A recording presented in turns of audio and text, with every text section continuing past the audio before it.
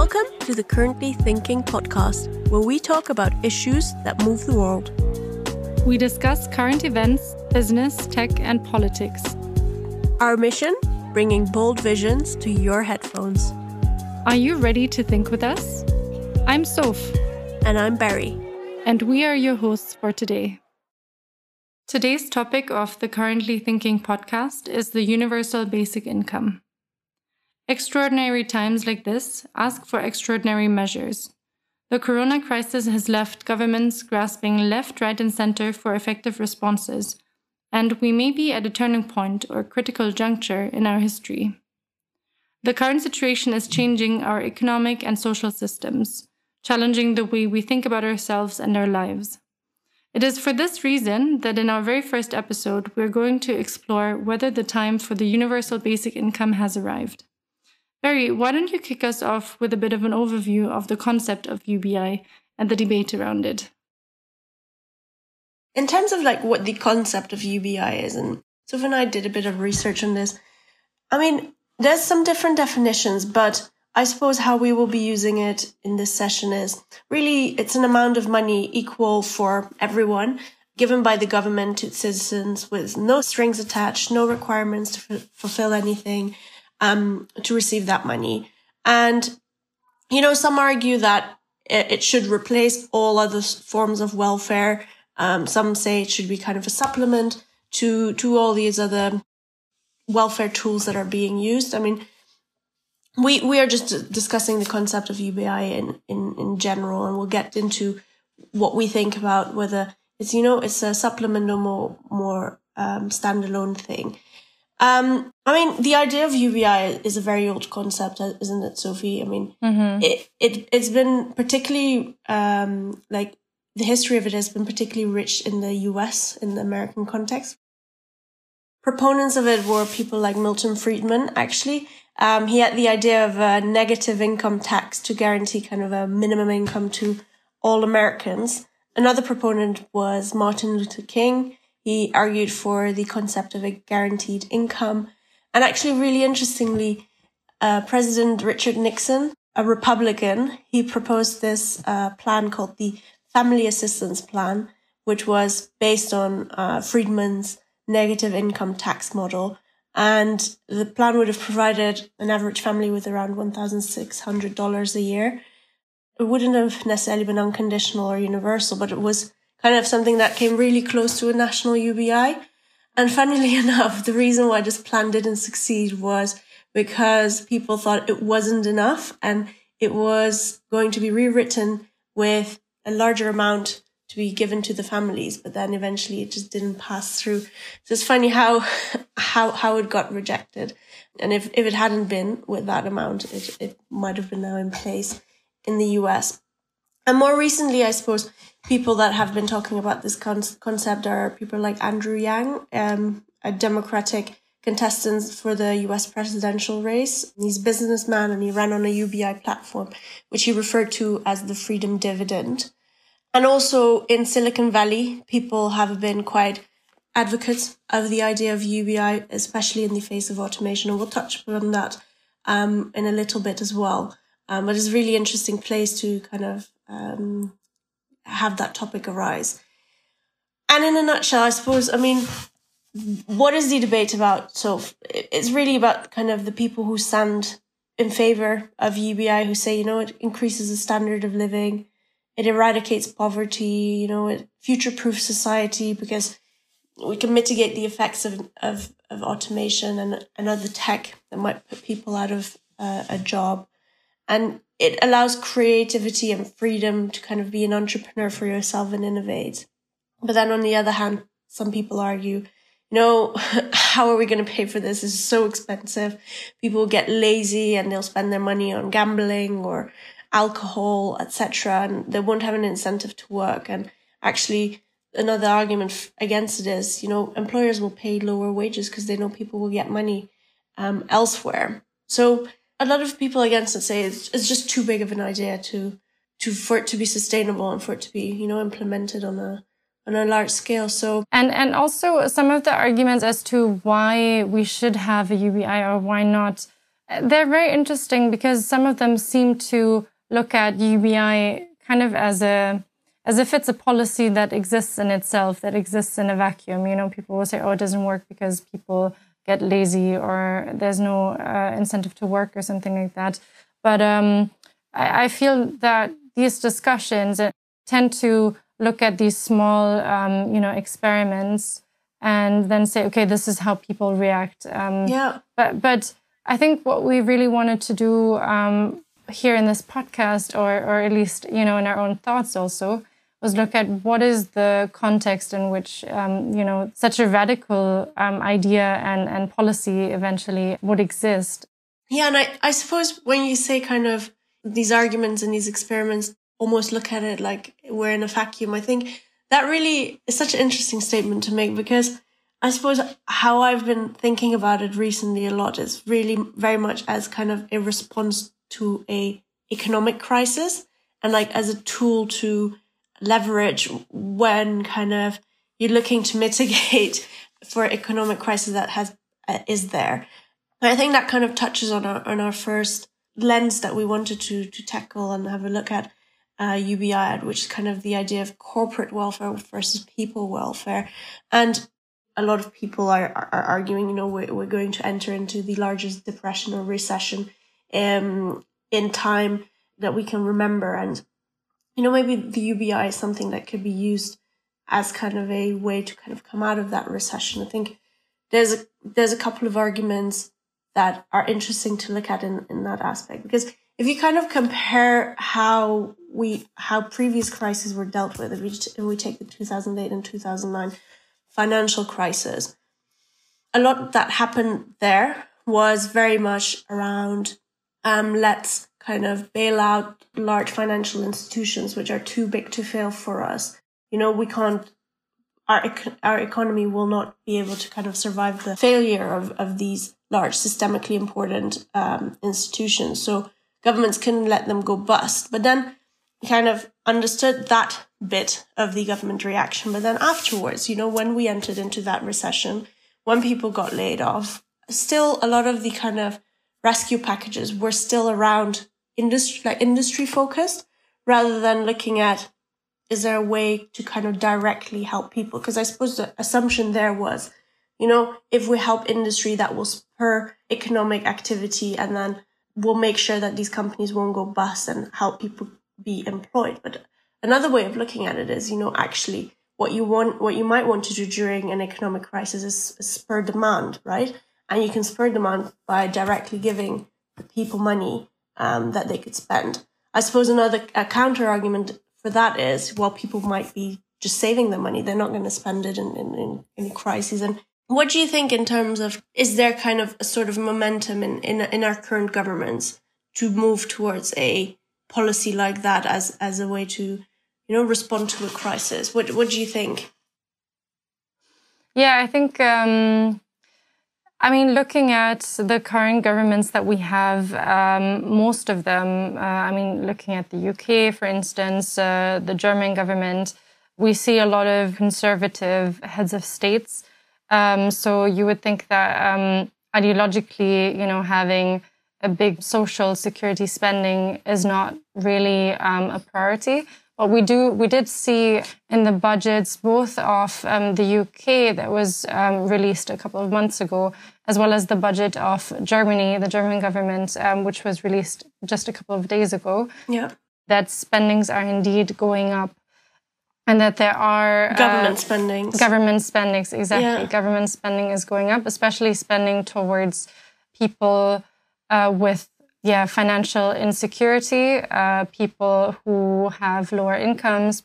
And what's interesting also about the budget of Germany is that, literally in the news, people say the message of the Chancellor Merkel is that you should spend money on things. You should go and buy things. This is sort of the assumption that they're making. I think, obviously all governments are trying to get people spending, but if you've kind of lived through this experience, you will forever be marked and scarred by by the fact that, oh my God, I need to always have an emergency fund because you never know what something like COVID is going to hit. I mean, for me personally, that's what I'm thinking, right? I'm like, actually, how unprepared are some of us for something like this to hit? And the fact that governments are trying to make us spend, it just, I don't know, almost hits the nail on the head of perhaps therefore you should have a balance between focusing on, industry packages, help packages, etc., and kind of people packages that, create that confidence in people's minds that they are, it's fine to spend, like no problem, you'll be fine. I'm not quite sure what that policy would exactly look like. I mean, something like UBI maybe, but creating that sense of safety, I think would be one way forward to spend. But you can't just try and make people spend when they've lived through such an experience right now where they forever will think, or forever, at least in our short-term memories, will think, it's not safe to spend. That's totally right, yeah. But I think we might also need to distinguish between look at who could we spend for or what could we spend on. And you do see a lot of, movements or initiatives that are aimed even right now at, these hashtags buy local or Instagram promoting local businesses and entrepreneurs. And there is also a movement of, showing solidarity and the notion that through your buying power, you actually make an economic, a social, maybe even a political statement, or support at least.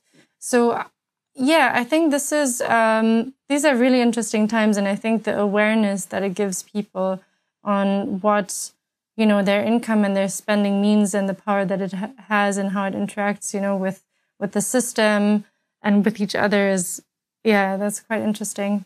It is. There is also a notion within society, around this, like whether, we want our governments to continue focus on corporate welfare, so to say, versus the welfare of its people. And you do see quite a trend in terms of people wanting, or rather protesting against, bailing out one bank after the other, bailing out one big company after the other, even if it means there might be jobs affected. I think people are gaining some sort of critical awareness that makes them feel that it's not really ending up with them directly. Yeah. I think 100% yes in previous crises, right? Or like post-previous crisis. I think this one, though, is quite different because governments have kind of approached it from, or they have had to, approach it from the kind of people angle. So they've had to give people lump sums. They've had to look at SMEs because if small and medium enterprises, shut down, that means that even more people get unemployed and even more people lose their livelihoods. So I think because the impact would have been so direct in this case, rather than trickle down through a couple of months or a couple of years of crises, governments have been kind of reacting immediately, obviously, because otherwise their economies would have gone, bust. So that's why I think this like COVID is such an interesting time in history, or type of crisis that will come about, is because governments have reacted like almost like wartime period types of spending levels, both on the people, like both for individual citizens as well for small and medium enterprise, as well for big, large like airlines, for instance. So it would be just really interesting to see how that plays out. And of course, kind of how effective a government policy is also dependent on like how big the crisis is and how deep the crisis is, right? Because if this is going to be one of the largest crises we've ever encountered, how quickly we get out of it and how effective government policy is also very much dependent on that. Well, we also have to acknowledge that this crisis is really a crisis mostly, or most immediately at least, of, the individual. And this is very different, from the 2008 crisis, where it was most immediately, it was a crisis of a bank. Yeah. And that then, like you said, trickled down to the individual. So in terms of empirical evidence, there have been done a lot of studies at micro levels, ranging from we give 10 people, for example, 10 homeless people, some money every month up for maybe a year, up to larger studies where you target a population of sort of an entire village or an entire city over a couple of years. And so, I mean, overall, the evidence seems to be rather conclusive in terms of really showing that UBI has the potential to improve the human level of well-being, or the like how well people are doing. It seems to increase, obviously, spending power. And I mean, that spending power doesn't necessarily need to translate into well-being. Yeah. But it does open the opportunity for spending on, good food, on having a house over your head, a decent one, having comfortable clothes, education, being able to buy books and that sort of thing. And also increasing, or at least affecting, mental health dimensions as well. So, because there is a clear evidence that shows that having a level of insecurity in your life, whether it's physical or financial, or sometimes it's the two of them, it decreases your ability to think clearly, to think rationally, to be compassionate, and to be well content and happy, really. And that, can create like a vicious cycle in which people are not able to do certain things because they're not, financially able in the first place. I find that such an interesting finding, that it actually, messes maybe is a big word, I'm not sure, but that it messes with your rationality and how far we can even take rational decisions, right? We don't need to go into that debate, but I find that such an interesting finding because I don't know, a lot of people also argue that, measures like UBI or lump sum payment just make you lazy, and you will probably spend on, the classic argument is, people will spend it on drugs or alcohol or gambling, etc. But a lot of these studies I've actually found, that doesn't happen. Money is not spent on frivolous things, but is actually really saved and spent in a frugal manner. I think that just shows how usually sometimes people think about things like UBI completely are busted. Yeah, exactly. And I think here the question is also who are the people who spend the money they get on gambling or on alcohol? Like, what is their starting point? Yeah. Under what conditions do they get money? What are their overall perspectives in life? And those are things that you cannot ignore when you look at how they're spending their money, because if they're already mentally and socially, excluded, or in a place where they don't see a point really, and putting money to, like, investing in their own growth, for instance, well, you could say it's a rational decision to not try and, quote unquote, waste it to those things, because you feel like you're trapped anyway. And then you need to look at that systemic, those traps that people feel in, like they're in, and how you can resolve them. And UBI, I think, definitely is one tool to do that. Mm-hmm. But I think it could be naive to assume that UBI in itself, if you only provide money to someone, they will, behave in a certain way, because that's not how people are, right? No. I mean, no, like, the world doesn't work that way. Like, that's, again, like looking at it as a vacuum. There needs to be an understanding of, the human as an economic being, but they're also a social being, and they're also a psychological being. And so, what you see, for example, in international development programs, which is an interesting place to look at for evidence as well, you see that sometimes cash transfer programs, so that's kind of the term for UBI, so cash-based universal basic income programs in the developing world. You see there that often these cash transfer programs are accompanied with some social, with programs that target the social dimension of people as well. So, for instance, you would, if you were to support female entrepreneurs, you don't just throw money at them. No. but you basically have a conversation with them on so what are the challenges that they're facing in their daily lives? Do they have bank accounts? Do they have a place to safely store the money? Do they know, do they have a level of financial literacy that, enables them really to use the money in a way that makes sense to them? And I think those things are really, important dimensions, when you talk about these things.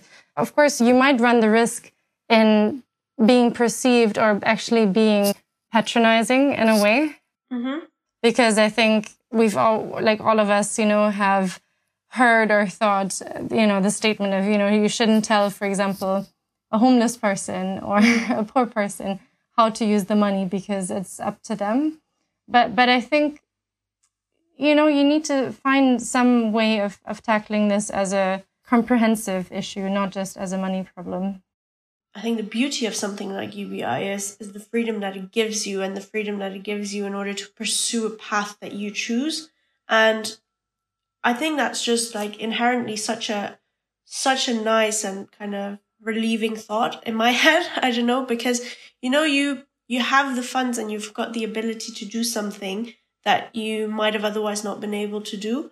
Like if that bit of money helps you to set up a business, or it helps you to kind of do a course that you wanted to do, or if it helps you, in any way or form, you are being more fulfilled as a human being. But at the same time, I think a lot of it will also trickle down into like more economic activity, and it will be very hard to trace, right?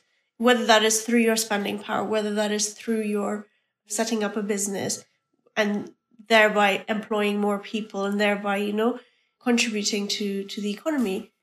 I think that's the interesting bit of it. There's also this kind of debate as to who should get this money. Because obviously UBI stands for Universal Basic Income. So everyone should get the same lump sum of money monthly, or however a government decides to design it. And then I really struggle with that question as to should everyone get it? Because in my head, I'm like, yes, everyone should get it because, that's fair.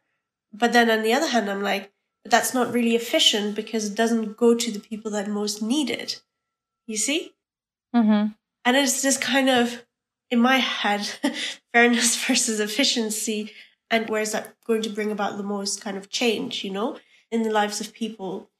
And that's something I struggle with. Mm-hmm. Yeah. And we need to really get more. Oh, we may or may not need to, but some people would say we need to get more evidence on whether basically the conditionality of a basic income would make a difference in terms of the positive outcomes that it could create. Yeah, but I struggle with that conditionality, I think there's other welfare tools in place that have plenty of conditionality. I think what I was trying to say is the fact that this doesn't have conditionality, the fact that it leaves you free to choose to do with it whatever you want to do with it, I think that's the strength of it. But I really am curious what it does with entrepreneurialism, what it does with creativity, what it does with, finding solutions to problems that have not been found to. I'm really curious as to what it does for that. Regardless of everything we've said, what do we think, Sophie? Is it the time for UBI here? Is it going to stay around after we've solved for this crisis? Or are we going to go back to a small state, no involvement? What do you think?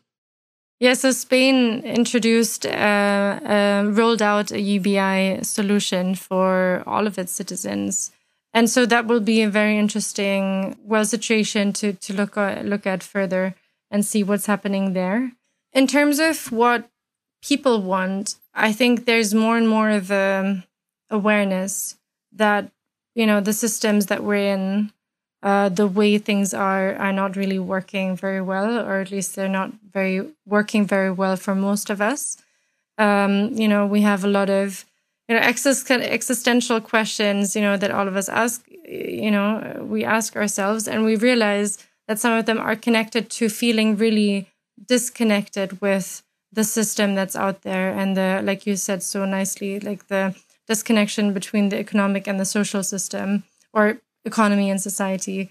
And also I think there's more of a demand for, the economy to work for the people.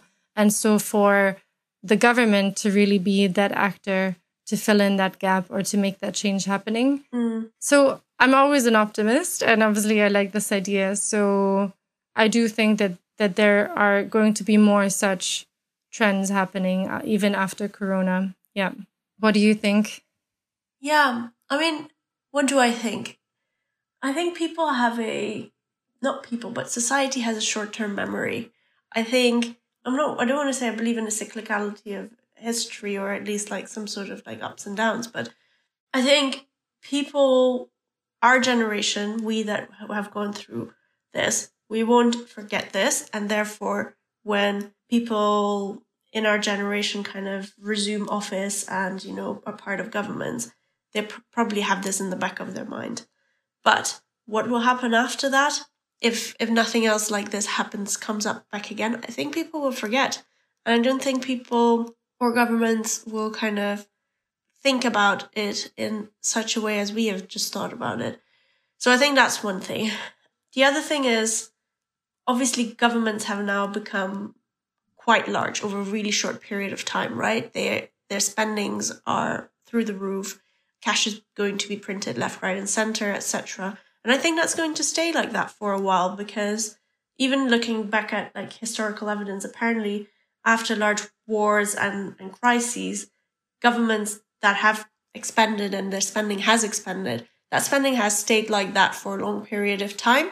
And I think that's the right thing to do. Not saying that you should spend a lot, but just saying, taking a leadership position and, helping countries find their feet again and economies find their feet again and, helping people through this crisis. I think that's the right thing to do. Do I think there's a place for UBI? I think what this will show is a really interesting empirical case, and I really hope someone does some like good analysis on how effective was it when lump sums were given to people? Did it in some way or form help the economy? Because I think in my head, despite kind of the political ideologies and the political waves that governments go through, I think there needs to be a case for UBI, and that case needs to be, in our society nowadays, it needs to be an economic case, and it needs to be a case that, almost like a business case. Does it work? Is it efficient? Is it going to help people?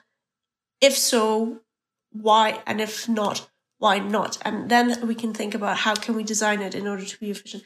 That's a very pragmatic view and kind of doesn't encapsulate all the richness of our discussion just now. But I think that's the way forward, because yes, there has been empirical evidence. And yes, I know that empirical evidence is not the only thing that, guides policymakers' decisions. There's so many other things like political ideology, like, the current context of what things are happening. But I just think this has just made a clear case of UBI-like measures might be a useful way of getting up spending and a tool to be used in economic crisis. I think that's just what is brought to light, and I find that very, very interesting to have looked at. Yeah, I think I agree. It's a very pragmatic view, but of course, it's a more realistic one. It's a very realistic one, and the way things are governed and decisions are being taken. That's really how it is. I think maybe looking at the value of the discussion we just had is, when you look at that business case and when you look at what are the metrics maybe that you measure success on, maybe those are the dimensions at which the types of, reflections that we had kind of come into, because I think those are the things really that are changing, where it's not only anymore an economic or a purely, let's say, monetary, economic case, exactly. But social dimensions, environmental dimensions are coming in more and more in these sorts of decisions. And of course, you can quantify them, or you can, relate them back to economic factors as well. But the fact that they're coming in means that this is where kind of we have the discussion, like how do we value different aspects, and then making the decision, the case around that. Yeah, I think for sure. Thanks, everyone, for joining or listening into our conversation and really joining this podcast today. We hope, you took away some interesting thoughts and were really inspired to think for yourself as well. We're going to share some of these, the main thoughts or main, streams of thought that were discussed today in articles as well, so you can read about them in a bit more detail. And we'd be really happy to hear from you.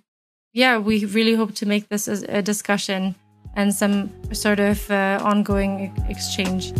Sure. Thank you for listening to the Currently Thinking podcast, where we talk about issues that move the world. If you liked what you heard, come say hi to us on Instagram at Currently Thinking Podcast.